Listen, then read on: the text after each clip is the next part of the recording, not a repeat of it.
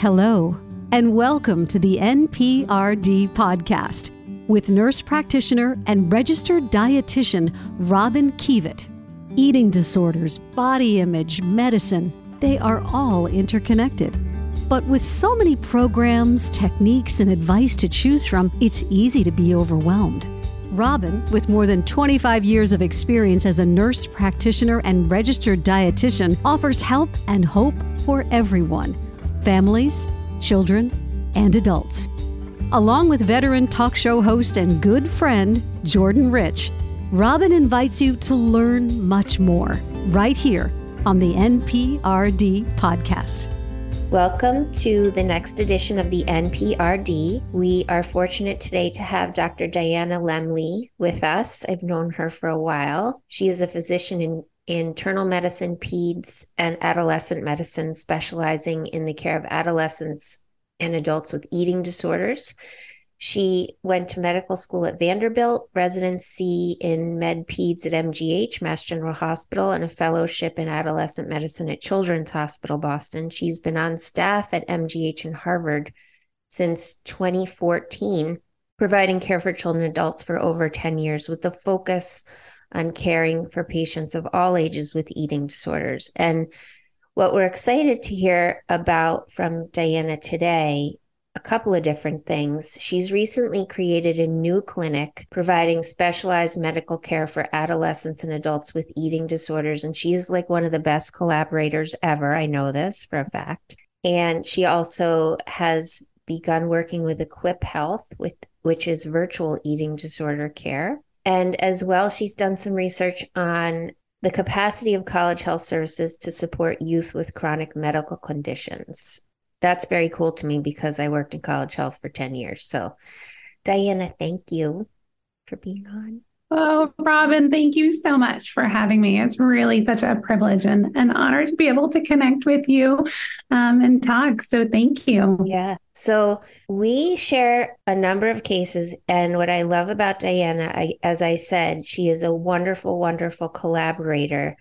And in the Greater Boston Wellness Collaborative, of which I'm a member, she's been a great collaborator and a member on our team for a lot of our patients, which is great.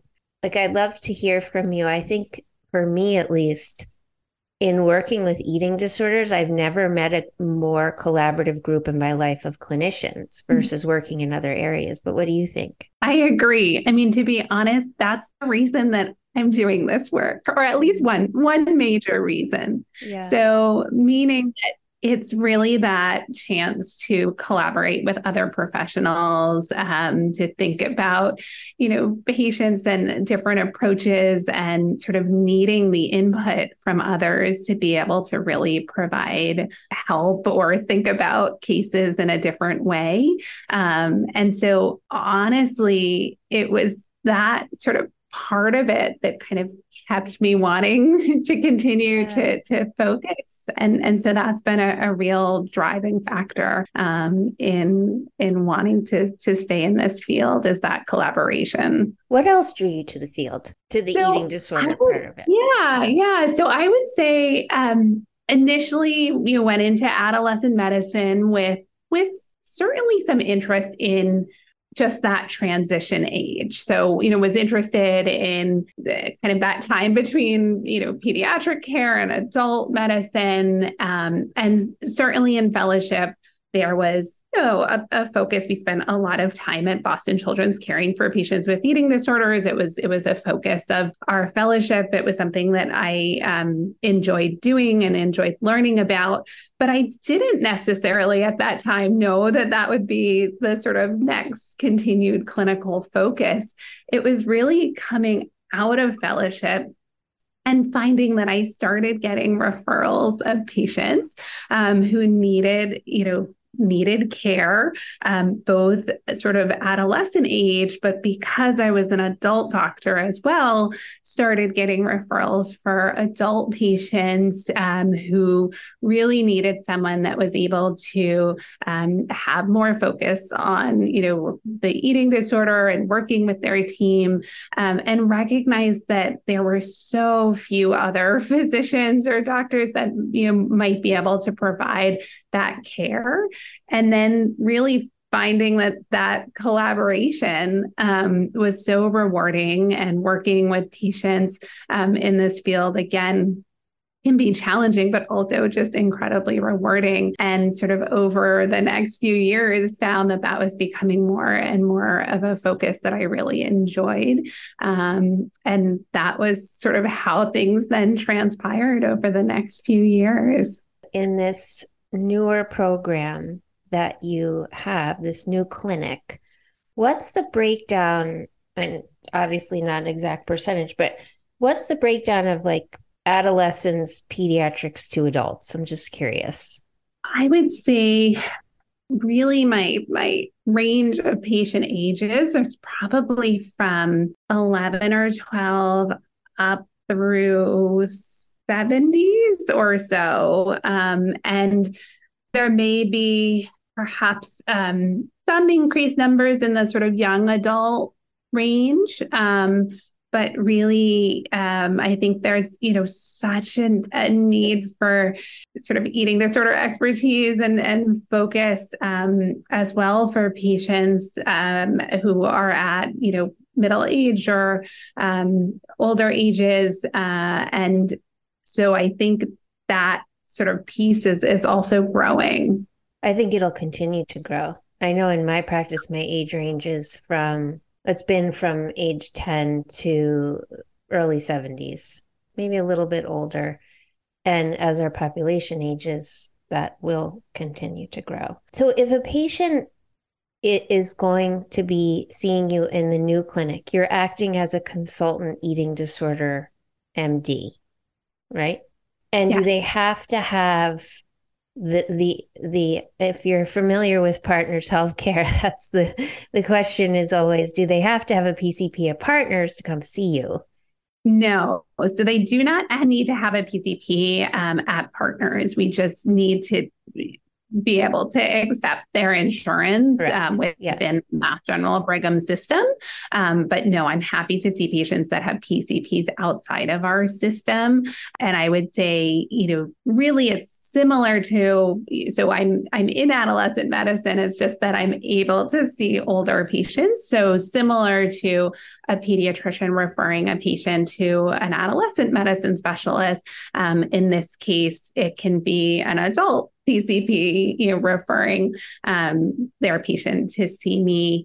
And typically, I'm able then in that sort of initial intake visit to collect obviously a lot of information about where things may be at in terms of disordered eating or nutrition concerns, and then really think through sort of head to toe, what may be the medical concerns or complications. Think about, is it appropriate to be thinking about, certain target weight ranges, or working again with their team members to be assessing perhaps, there's recommendations for hospitalization or for other levels of care. So that brings me to my next question, which is EQUIP. So I've heard of EQUIP. I love the concept, and correct me if I'm wrong, but providing virtual eating disorder care in the home for adolescents, which is such a niche, super smart. And just to explain to the listeners, some of which are clinicians, so they already know, but some folks are not.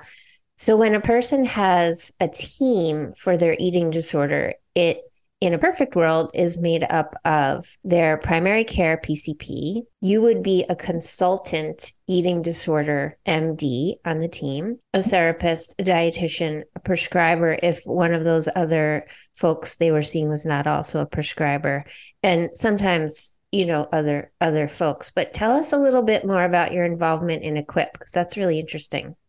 So I recently joined in addition to my work at Mass General.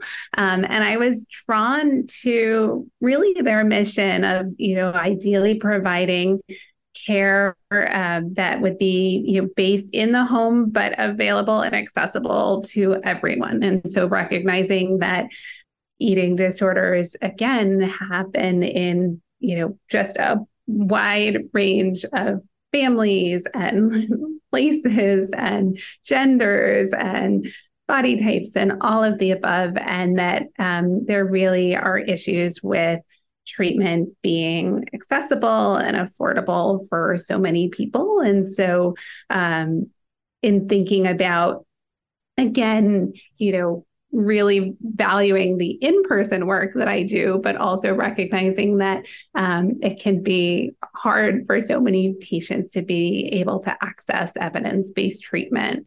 And so that's, I think, really the goal there is to be able to provide that sort of evidence-based, team-based care for patients that, may not be able to access all of those experts, together in their community in a way that makes it possible.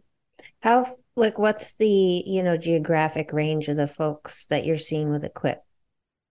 Yeah, so I've just started, but EQIP is licensed now in 50 states, and they are really expanding the insurance coverage as well on a almost daily basis. And so that's really the goal, is to provide a service that's accessible to families. Yeah.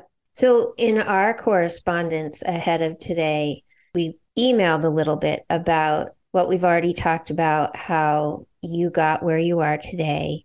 And then, one of the things that I like to ask folks is where they see the field going or where they'd like it to go. And what we initially wrote about was increasing the training of health professionals regarding eating disorders and weight stigma. And I just wondered if you could speak to that, because you've been through all this training. You're double boarded, right? Peds and adolescents. So yeah, actually triple if we include peds, adolescents, pediatrics. And adults. You're not an overachiever at all, Diana, are you? But you're right that despite that, there was really very little training in eating disorders. Even in my pediatrics residency, even in especially in my adult internal medicine training. And then of course there is training and a focus in adolescent medicine, but that didn't necessarily prepare me to then go on and, be caring for adult patients. And so I just am really struck by illnesses that are severe and so widespread, that there is just such a gap in training of health professionals. And so I'm often seeing patients who, really just haven't been given either appropriate messages or support, or certain, complications haven't been identified. And again, in most cases, it's not, coming out of sort of negative place. It's really coming from just a lack of awareness and a lack of training. I somehow get calls from some of the younger residents at some of the teaching hospitals. I don't know how they got to me, but occasionally I'll get a call and, or an email and an ask around, what do you think about this? And is this an eating disorder? And I had a call not too long ago. This younger resident really impressed me, because he had identified an eating disorder in like a 60-ish year old woman, and was really trying to make sure she got the best care. Hopefully we can make some shifts. I mean, you're in one of the best, I think it's the best teaching hospital on the planet, because I go there and I worked there many years ago. And you're also on staff at Harvard. And so, not to put the responsibility on you, that's not what I'm saying, but you have this capacity in your role to try to, I think, make some of these shifts, I think. Oh, I completely agree. And, I think you're right that trying to sort of chip away some at opportunities to work more with residents, medical students that are in training, increase, some of the materials that are out there, and just really try and improve the exposure. I think has been so important, and definitely a focus of continued work, but something sort of across the system that hopefully we can continue to advocate for. So your clinic, is you're full-time there in the... No. So okay. Tell me your breakdown. So I'm essentially part-time at this point between my work at Mass General and then the new work with Equip. And so it represents a change in the past month where I have transitioned from my primary care practice. So I had been for 10 years in primary care at Mass General, and really loved taking care of patients across the age spectrum, and just such a privilege to be connected to families. But as I've been growing this focus and work with patients with eating disorders, it really became clear that there needed to be sort of increased access there as well. And so have made a difficult decision, but an exciting one, to really have this be the focus of my work going forward. Are your primary care patients still your patients, or did they transition? So my primary care patients have now transitioned for their primary care to other PCPs, but I can continue to see them. I can continue to see the patients, for whom they may have ongoing concerns around eating disorders in the specialty clinic. This has been great. Really admire your work. And again, I just want to plug again, what I love about Diana is so many things, but that you really are an awesome collaborator. And in our field, you have said this is one of the things that drew you to this part of the field. I would wholeheartedly agree. And I think really in order to see the shifts we want to see and to help support our patients in the way they need and are deserving of support, it's really that bigger collaboration. Say the same about you, and really about the whole collaborative. It's that chance to be able to just think through what I believe that everyone really should have a chance at recovery, that all patients are deserving care and deserving to feel better and deserve, a caring approach. And so I think, to just work with other professionals who have that connection is just so valuable. Thank you so much, Robin, for having me on. This has been really lovely to connect. And thank you again. It's a privilege to work with you. Oh, thank you. And so thank you to our listeners. We are very lucky, and we'll have Diana back.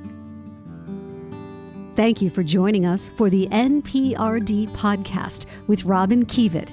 We invite you to subscribe, download, rate, and review us, and share this valuable podcast with friends and family.